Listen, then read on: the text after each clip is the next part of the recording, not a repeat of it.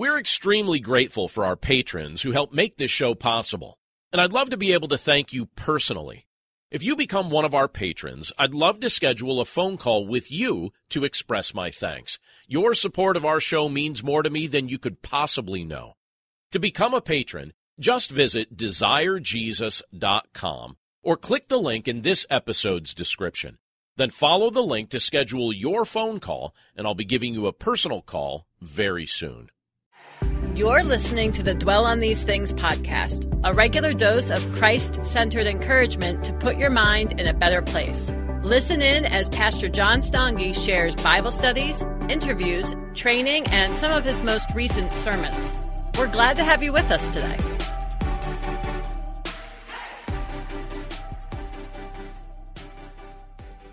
It's good to see everybody today, and we're grateful that you're able to be here with us because today's the final day of the series that we've been looking at throughout the course of the summer. We've been talking about this idea of why not you, and what it looks like to really wrestle with our sense of calling, and to stop talking ourselves out of the dreams and the desires and the calling that God has placed on our life. And so we've been looking at a variety of scriptures throughout the course of the summer and really wrestling with what calling looks like and what our understanding of that should be and how that should be applied to our day-to-day lives. And today we're going to be finishing up by just talking about the things that God has given to us to equip us to actually do the calling that He's actually placed upon our life. And so we're going to be wrestling with this thought of what will you do with what God gives you? And before we even look at our scripture, and we're just going to take our scripture a portion at a time. We're going to be in Romans chapter 2 today. But I just want you to just kind of think about something with me for a second, even before we take a look at that. We're just going to take it bits at a time today. But if we took an honest self-assessment of our lives, and I think it's good to do that from time to time, but if we take just an honest self-assessment, thinking about all the different things that kind of make up our experience, I think that all of us could probably identify a few areas where we've been blessed with maybe gifts or privileges that other people have not necessarily received. So in your life, maybe some of those privileges relate to where you were born. That can certainly be a privilege, right? A blessing. When you were born, what kind of health you've been blessed with. The strength of your family of origin, meaning, like the idea of the strength of the household that you grew up in, your educational opportunities, your financial blessings, and even the ways that you've been privileged spiritually. There's a variety of things that I think we could look at and take an honest assessment and identify some areas that we've been blessed with gifts and privileges that not necessarily everybody has received in the same measure that we have received. And so I look at these things and I think, all right, there's certain areas of my life that I think, all right, well, if I want to complain, I could complain and say that area is deficient. But I don't really think that that's the area that that's the focus that I should have. I think I should be looking at the ways that the Lord has truly blessed me, and then to wrestle with the question, what am I doing with the gifts and the privileges that I've been blessed with? Instead of focusing on the negative, what am I doing with the gifts and the privileges that I have been blessed with? Am I grateful for these things? Am I using these things to bless others? Are we basically doing with what God has given to us what He wants us to do with it? One of the saddest things to witness, just when you observe humanity, is the misuse or the devaluation of the blessings and the advantages that the Lord allows certain people to experience. And I think that's something that was a legitimate issue among the people who claim to have a very special relationship with God during the era in which Paul wrote the book of Romans. And he actually is going to address this in the portion of Scripture we're about to look at. And I just want us to be wrestling with the thought, are we wrestling with the same exact issue today? In the context that we live in, are we wrestling with the very same thing that Paul was addressing in Romans chapter 2, where it could be very easy for us to just kind of overlook the blessings we've been given, look past them, and not really make the best use of them? And so today we're just talking about this idea, what will you do with what God gives you?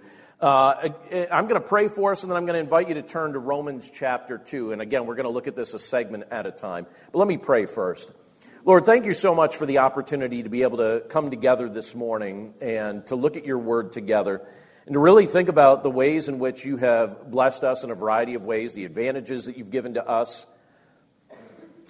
the unique circumstances that you've blessed us with. And Lord, we know that each of us gathered in this room and those joining us via the live stream and those accessing this via the recording afterward, we know, Lord, that we all have different sets of experiences, different ways that maybe from a worldly perspective we might look at and say, oh, I feel disadvantaged in this area. But then when we look at things from a spiritual standpoint, we realize, no, you're working all things together for our good and for your glory. And so even the things that at times can look like worldly disadvantages, really from the perspective of eternity, can be major advantages that you've given to us. So, Lord, as you've given us these privileges, as you've given us these blessings, as you've gifted us in unique and specific ways, Lord, we pray that we would make the most of these gifts. We pray that we would honor you and that we would really be obedient to you as you've placed a call upon our lives, that we would not waste this calling, that we would not ignore this calling, that we would recognize that this is a gift from you and that you want us to honor you with everything that you give to us. So, Lord, we pray that these would be the type of things that would be on our mind as we look at your word today.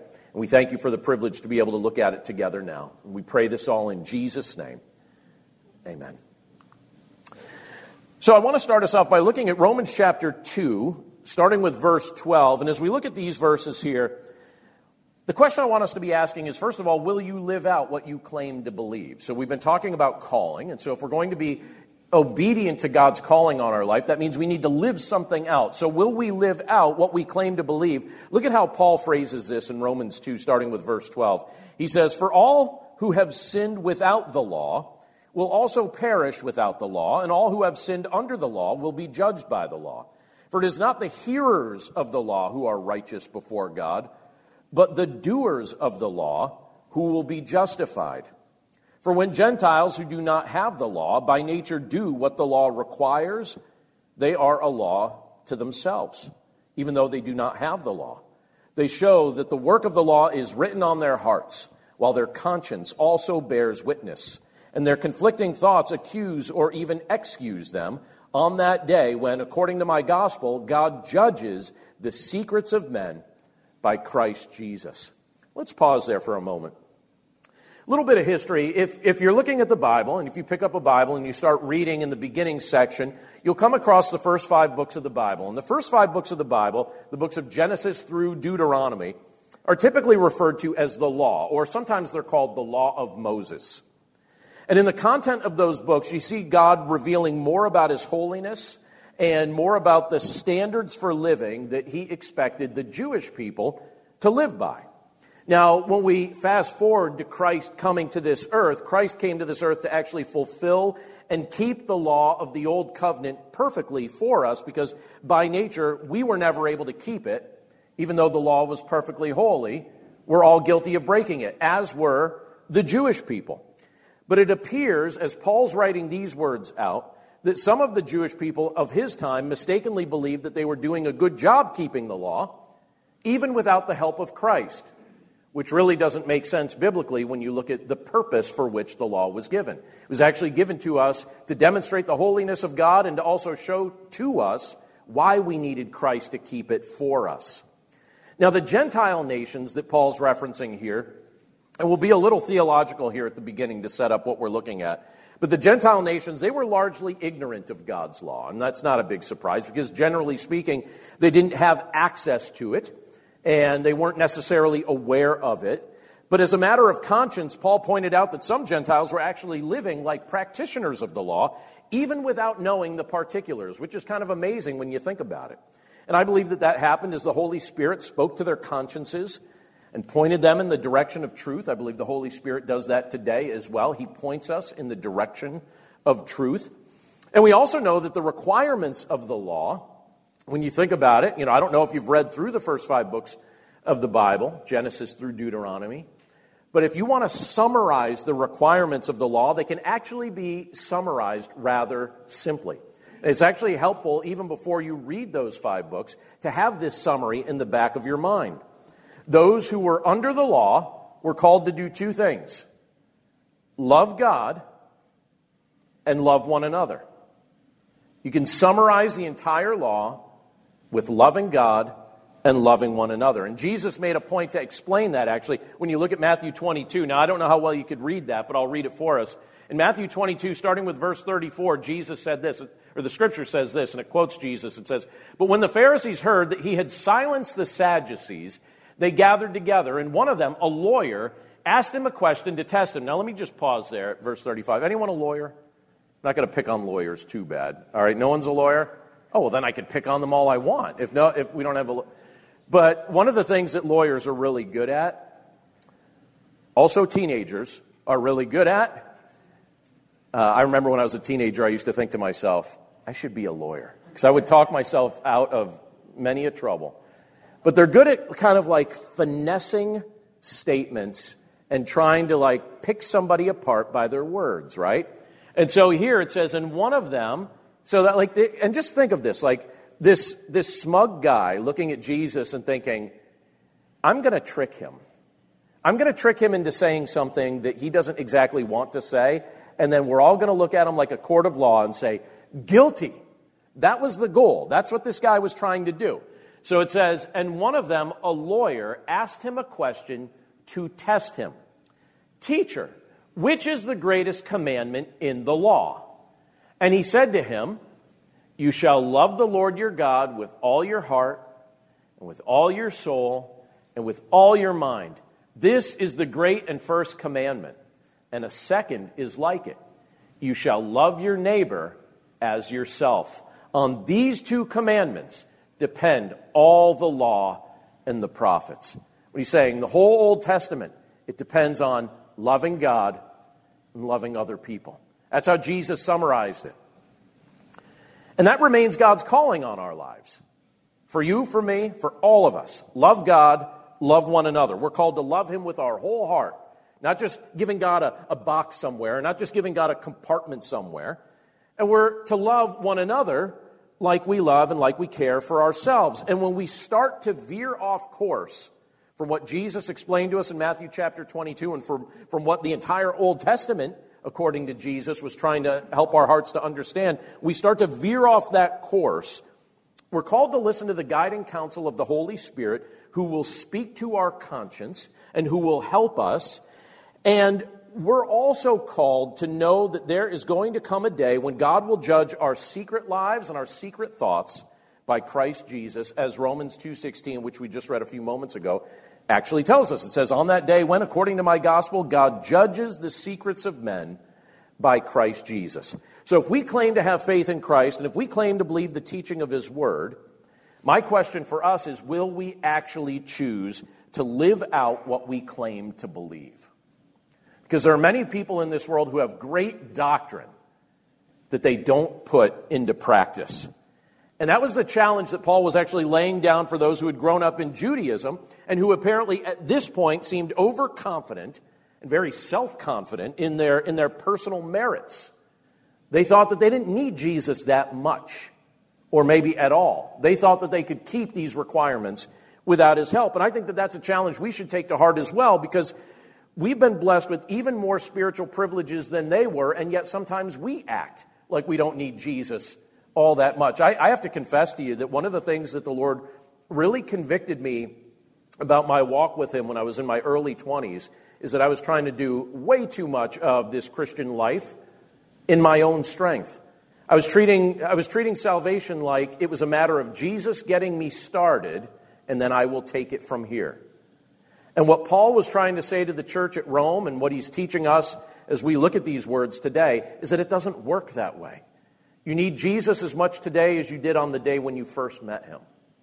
That never, ever changes.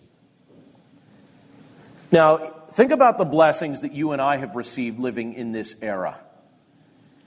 It's greater blessings than those that have come before us, particularly those that lived under the old covenant. Because we live after Christ's crucifixion and after Christ's resurrection. And being that we live in this era, Scripture reveals to us that as we trust in Jesus Christ, we're also indwelled with and gifted by the Holy Spirit. And the Holy Spirit, he blesses us and works in us in a different way than people experienced during the Old Covenant era. We also live in an era where the Lord's caused his church to grow. He's caused his church to spread all throughout the world. And here's another thing that's a real blessing, and this is huge. We have access to the completed canon of Scripture. I was looking at a video the other day that was taking you on a tour of a Bible antiquities museum. And in that museum, they were showing how they had preserved different fragments of Scripture, and how it was also taking you through the history of how people were persecuted for actually translating the Bible into the common languages that were spoken by, just the populace in general. And we look at that, and I can't even tell you how many Bibles I own at this point. I bought a new Bible 2 weeks ago. And you know why I bought that Bible? 2 weeks ago, I bought a new Bible. I already have 40. I really think that's the actual number. I think I have 40.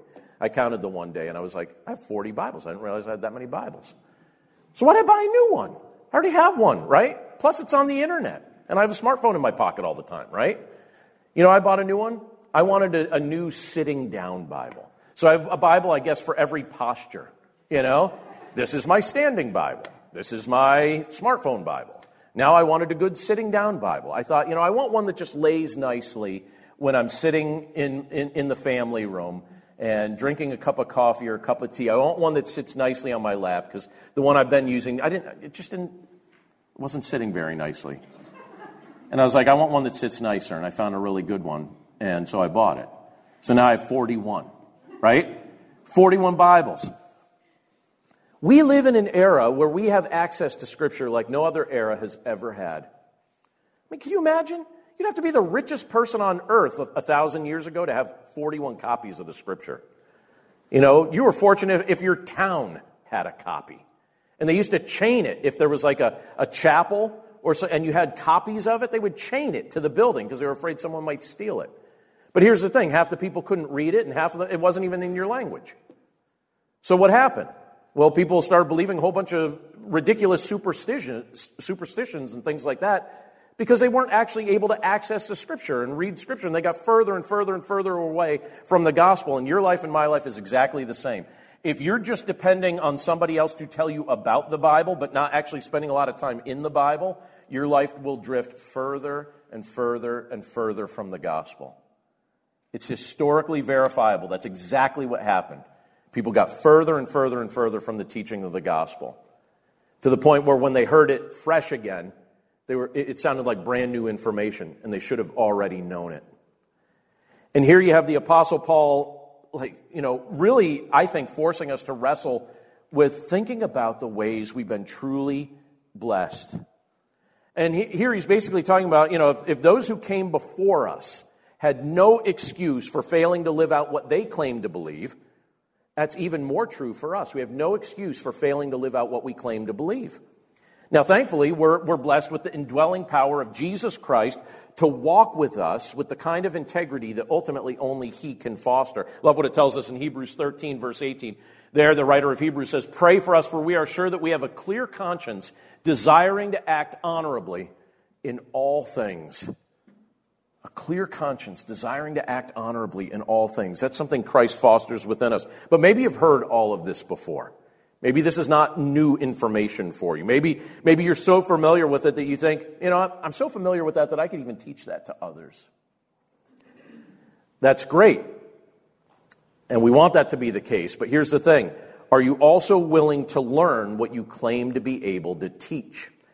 Because that's the follow-up question that the Apostle Paul addresses here in the coming verses. Will you learn what you claim to be able to teach? Look at what he says when you get into verse 17 down to verse 24 of Romans 2. He says, "But if you call yourself a Jew and rely on the law and boast in God and know His will and approve what is excellent, because you are instructed from the law, and if you are sure that you yourself are a guide to the blind, a light to those who are in darkness, an instructor of the foolish, a teacher of children, having in the law the embodiment of knowledge and truth, you then who teach others, do you not teach yourself? While you preach against stealing, do you steal? You who say that one must not commit adultery, do you commit adultery? You who abhor idols, do you rob temples? You who boast in the law dishonor God by breaking the law. For as it is written, the name of God is blasphemed among the Gentiles because of you. Do you ever get a letter in the mail? I mean, back in the day when people still wrote those. Most letters are very chipper and upbeat, right? Paul's writing this as a letter to the church at Rome, and these are very confrontational words, right? I got something in the mail the other day. It made me happy. I don't know what the initial reaction of the church at Rome was when they read this, but Paul really, the sarcasm here is pretty thick, isn't it?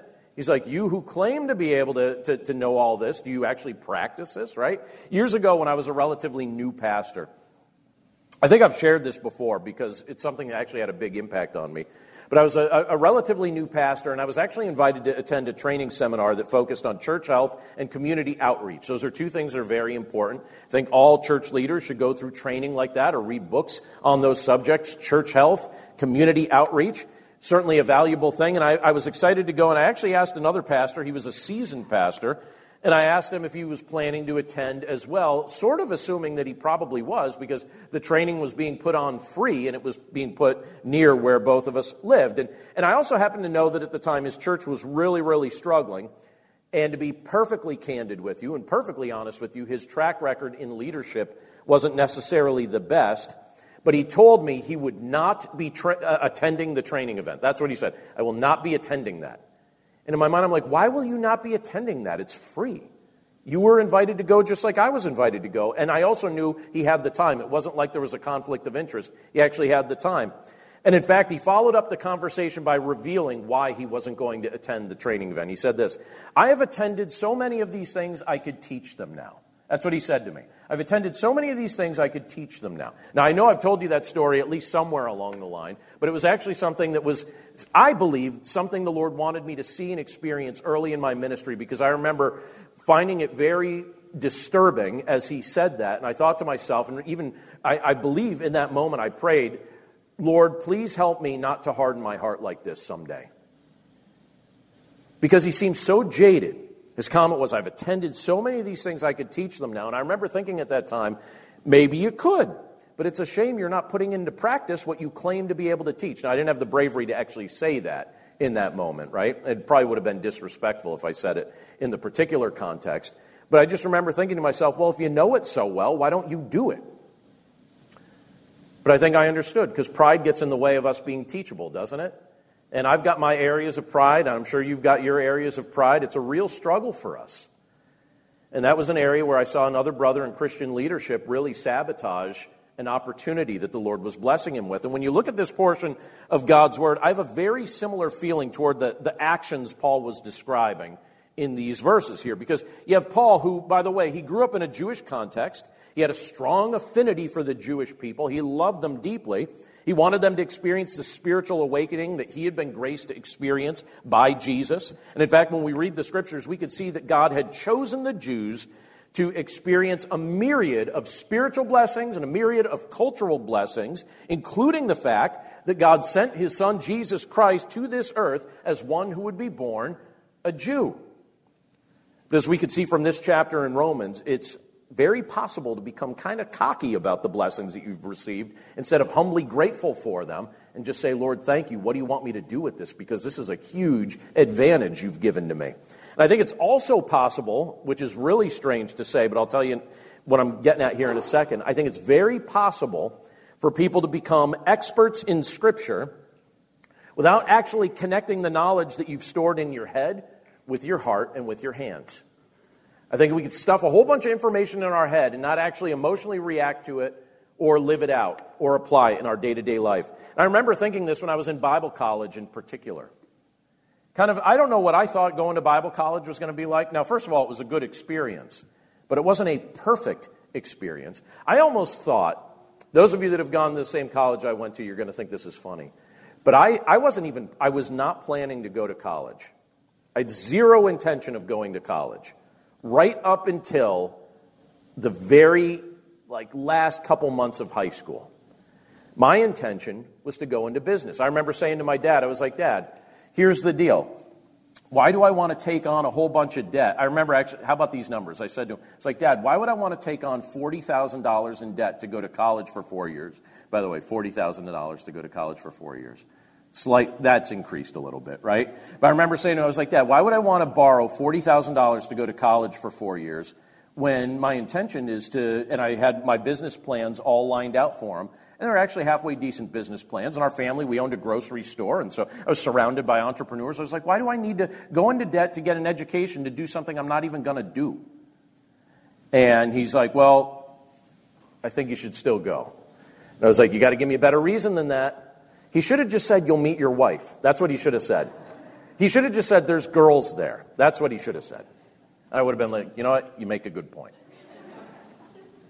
But I thought when I went to college, it was right at the end.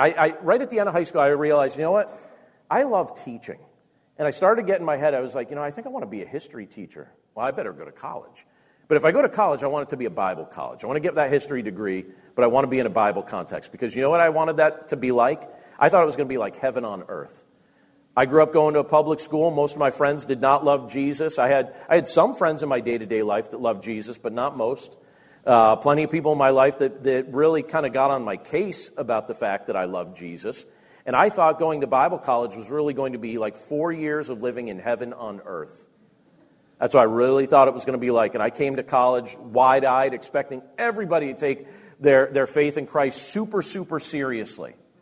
And what I discovered was there's some people there that did. And there were also some people there that did not. And it also amazed me as I went through 4 years of study in that context, and it seemed very tragic to me that I had classmates that they actually have 4-year Bible degrees, but you would never know that by looking at their lives. You would never know that they spent 4 years of their life studying the ins and the outs of what Scripture says. Because as far as I can tell, they don't put very much of it into practice, and they don't seem to make Jesus very much a priority. So that's what I mean when I say, and that's what I think Paul's even getting at here when he's saying, all right, you claim to know this stuff. Do you actually live it out? You think it's in your head. Okay, well, is it also in your heart? Does it also come out in your hands? Are you willing to apply this when you speak to your spouse or your children? Do the people that you interact with on a day-to-day basis get even a hint of the fact that the Holy Spirit is transforming you and producing holiness in your life? One of the most tragic aspects about becoming unteachable, particularly when it comes to the truth of God, is the negative impact it could actually have on unbelievers who may be observing God's people. Paul poses the question like this, the way he says it in verse 21. He says, you then who teach others, do you not teach yourself? While you preach against stealing, do you steal?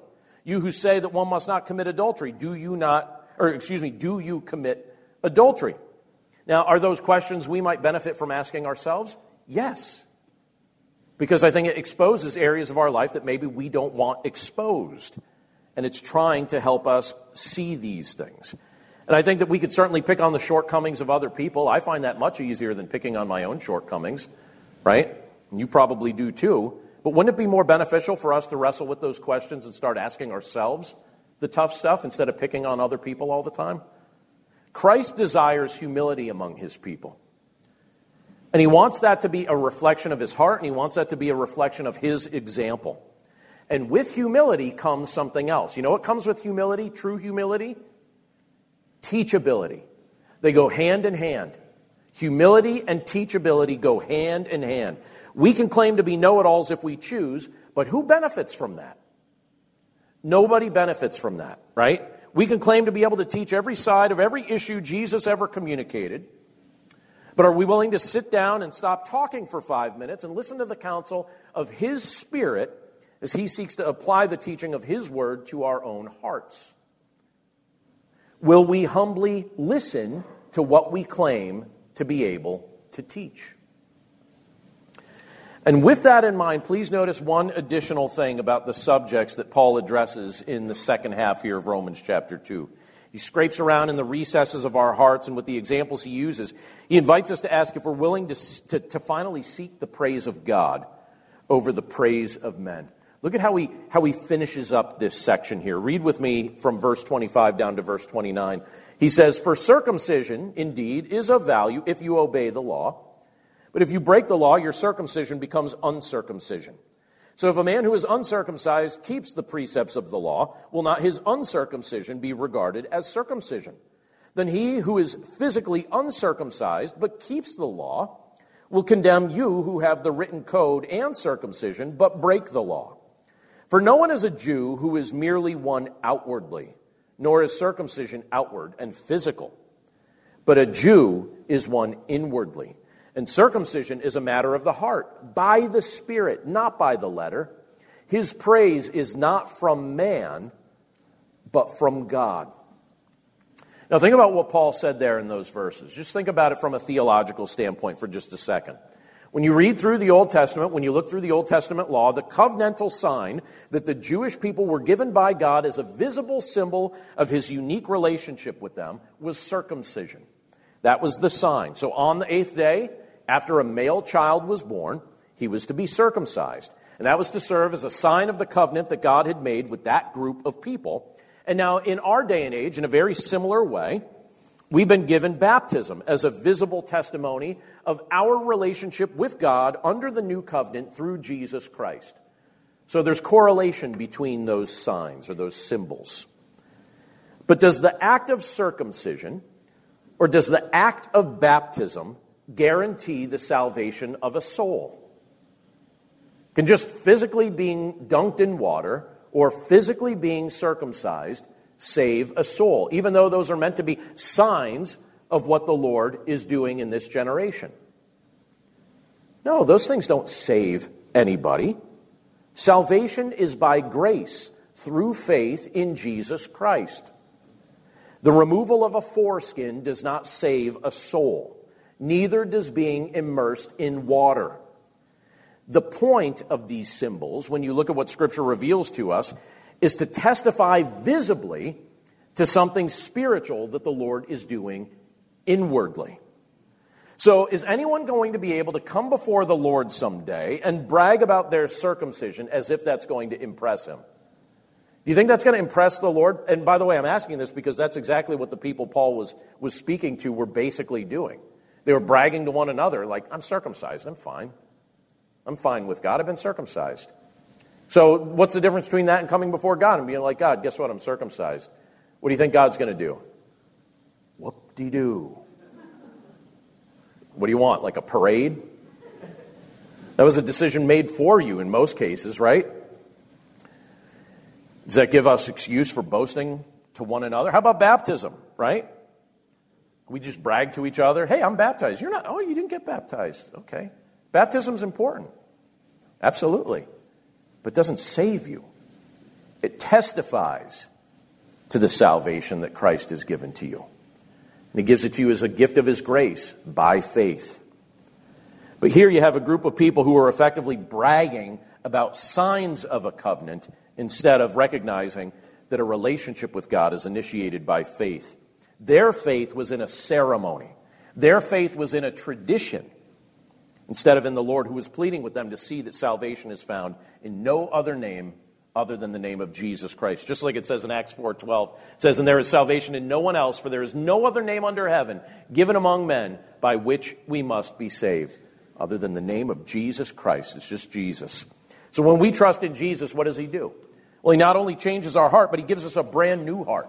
Gives us a brand new one. That's what Paul was getting at when he said, "But a Jew is one inwardly, and circumcision is a matter of the heart, by the Spirit, not by the letter. His praise is not from man, but from God." So when the Lord gives us a new heart, what happens? We no longer live for the praise of men. We live for Christ's praise. We live for Christ's glory. We learn to care about what matters to him. His desires become our priorities.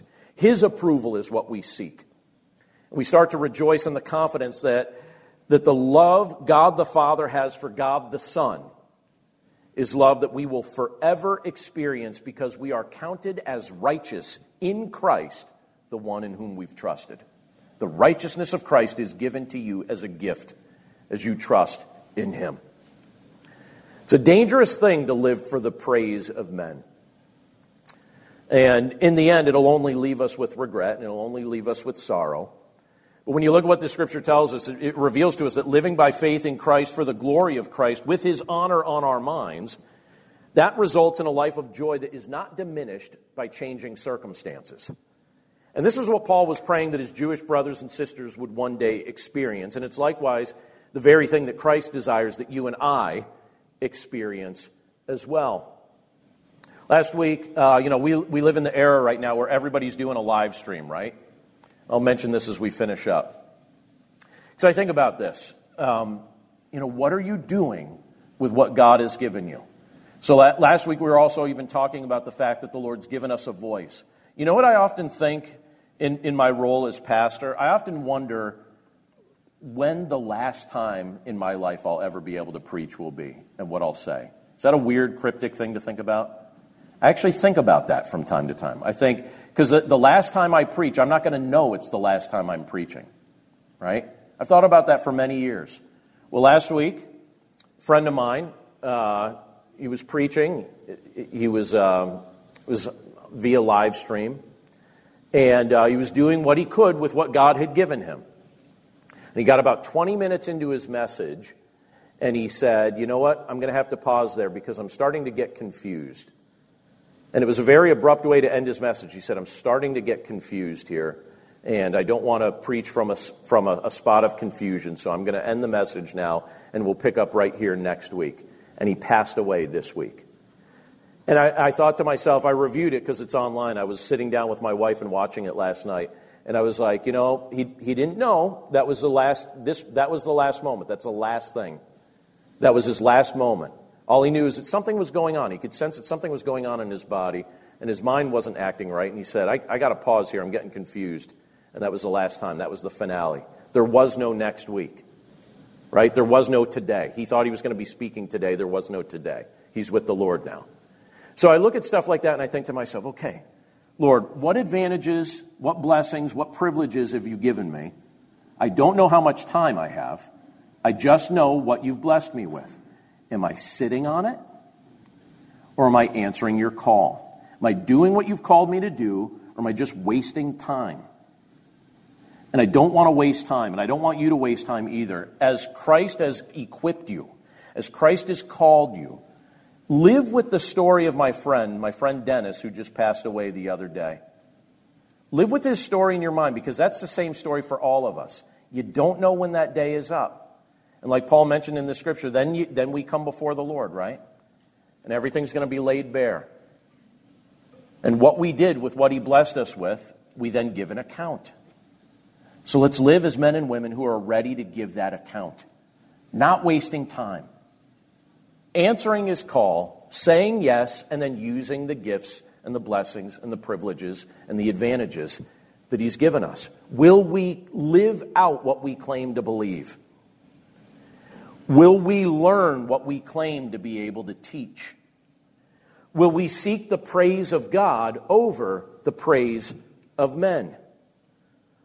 What will we do with the many significant blessings that we've already been given? Let's pray. Lord, thank you so much for your word and for the privilege that it is to be able to look at it, and even for the privilege that it's been over the course of the summer months here to be able to look at this idea of calling and to just wrestle with it and think about it. Lord, you've placed a calling on our life. You've gifted us. You've equipped us. You've drawn us unto yourself. And that's no small thing. You've accomplished this through your Son, Jesus Christ. And we're just so grateful, Lord, that we can be considered part of your family. And Lord, we know that we're given a really, really brief time here during this life. You've given us every advantage we need. We have all we need in you. We may not have every worldly advantage we'd like to have, but we truly do have everything we actually need. If we have your Son, Jesus Christ, the one through whom creation was spoken into existence, the one who sustains creation, if we have Jesus, we really do have everything we need. So, Lord, help us not to approach life like we're lacking something. Help us not to approach life like there's something that we need that we don't have. We already have what we need. So we pray, Lord, that by your grace we would do with what you've blessed us with, what you've called us to do with it. Lord, it's so wonderful to be part of your kingdom. It's so wonderful to be part of your family, and to even think that you would condescend to intervene into lives like ours. We don't deserve your blessings. We don't deserve your goodness. Your word tells us we are living as your enemies, and yet you stooped to reach into the life of your enemies and to bless them and turn them into your friends and your family. Lord, what a gift that is. So, Lord, as your child, I want to live out the things that Paul was challenging us to live out. Lord, as a church family, we want to live out the things that Paul was challenging us to live out. We don't want to be people who just stuff our heads full of information, but it never reaches our hearts and it never reaches our hands. Lord, we don't want to be the type of people that have heads full of knowledge, but do not have a reputation of demonstrating the love and grace of your Son, Jesus Christ, to our neighbor. Lord, it's just so wonderful to be able to look at these things today and be stirred up by them. I know I can't help but be stirred up by looking at this portion of your word, Lord. It really does fire me up, and I pray that it does that for all of us, because your Spirit brings these things to our mind, and I believe your Spirit will bring these things to our mind long beyond today, when we need that pep talk, or when we need that reminder, and when we need to think about these things once again. So, Lord, thank you so much for this blessing. Thank you for the privilege to be able to start off our week together looking at these things. And, Lord, by your grace, we pray that we would put your will first. We pray that we would be obedient to your leading and to your calling. And we pray, Lord, that going forward, we wouldn't just go through life like we're just wandering without some purpose to our existence. We pray that we would understand on a deeper level the nature of the calling that you've given to us. And the scriptures that we've had the privilege over the course of this summer to be looking at, we pray that you'd bring them back to our minds, and that you'd help us to live them out, help us to model them in our household and to our children, and help us to glorify you in the process and to live for your glory, not for the praise of men. We love you, Lord. We thank you for your blessings, and we thank you for just the privilege to be able to be part of your family. And we pray this all in Jesus' name. Amen. If you're hearing this right now, you're probably like, who the heck is this? And why are they playing during my favorite podcast? And I get it. I don't want to take up too much of your time, but I do want to introduce myself. My name is Trevor Tyson, and I'm the host of Trevor Talks, where we talk to real people about real topics and real stories. I just want to invite you, if you love podcasts, if you love music, if you love books and love hearing from the people who create it, come check us out at Trevor Talks. Simply go to Google or Life Audio, type in Trevor Talks, and it'll pop on up. Hope you have a great day.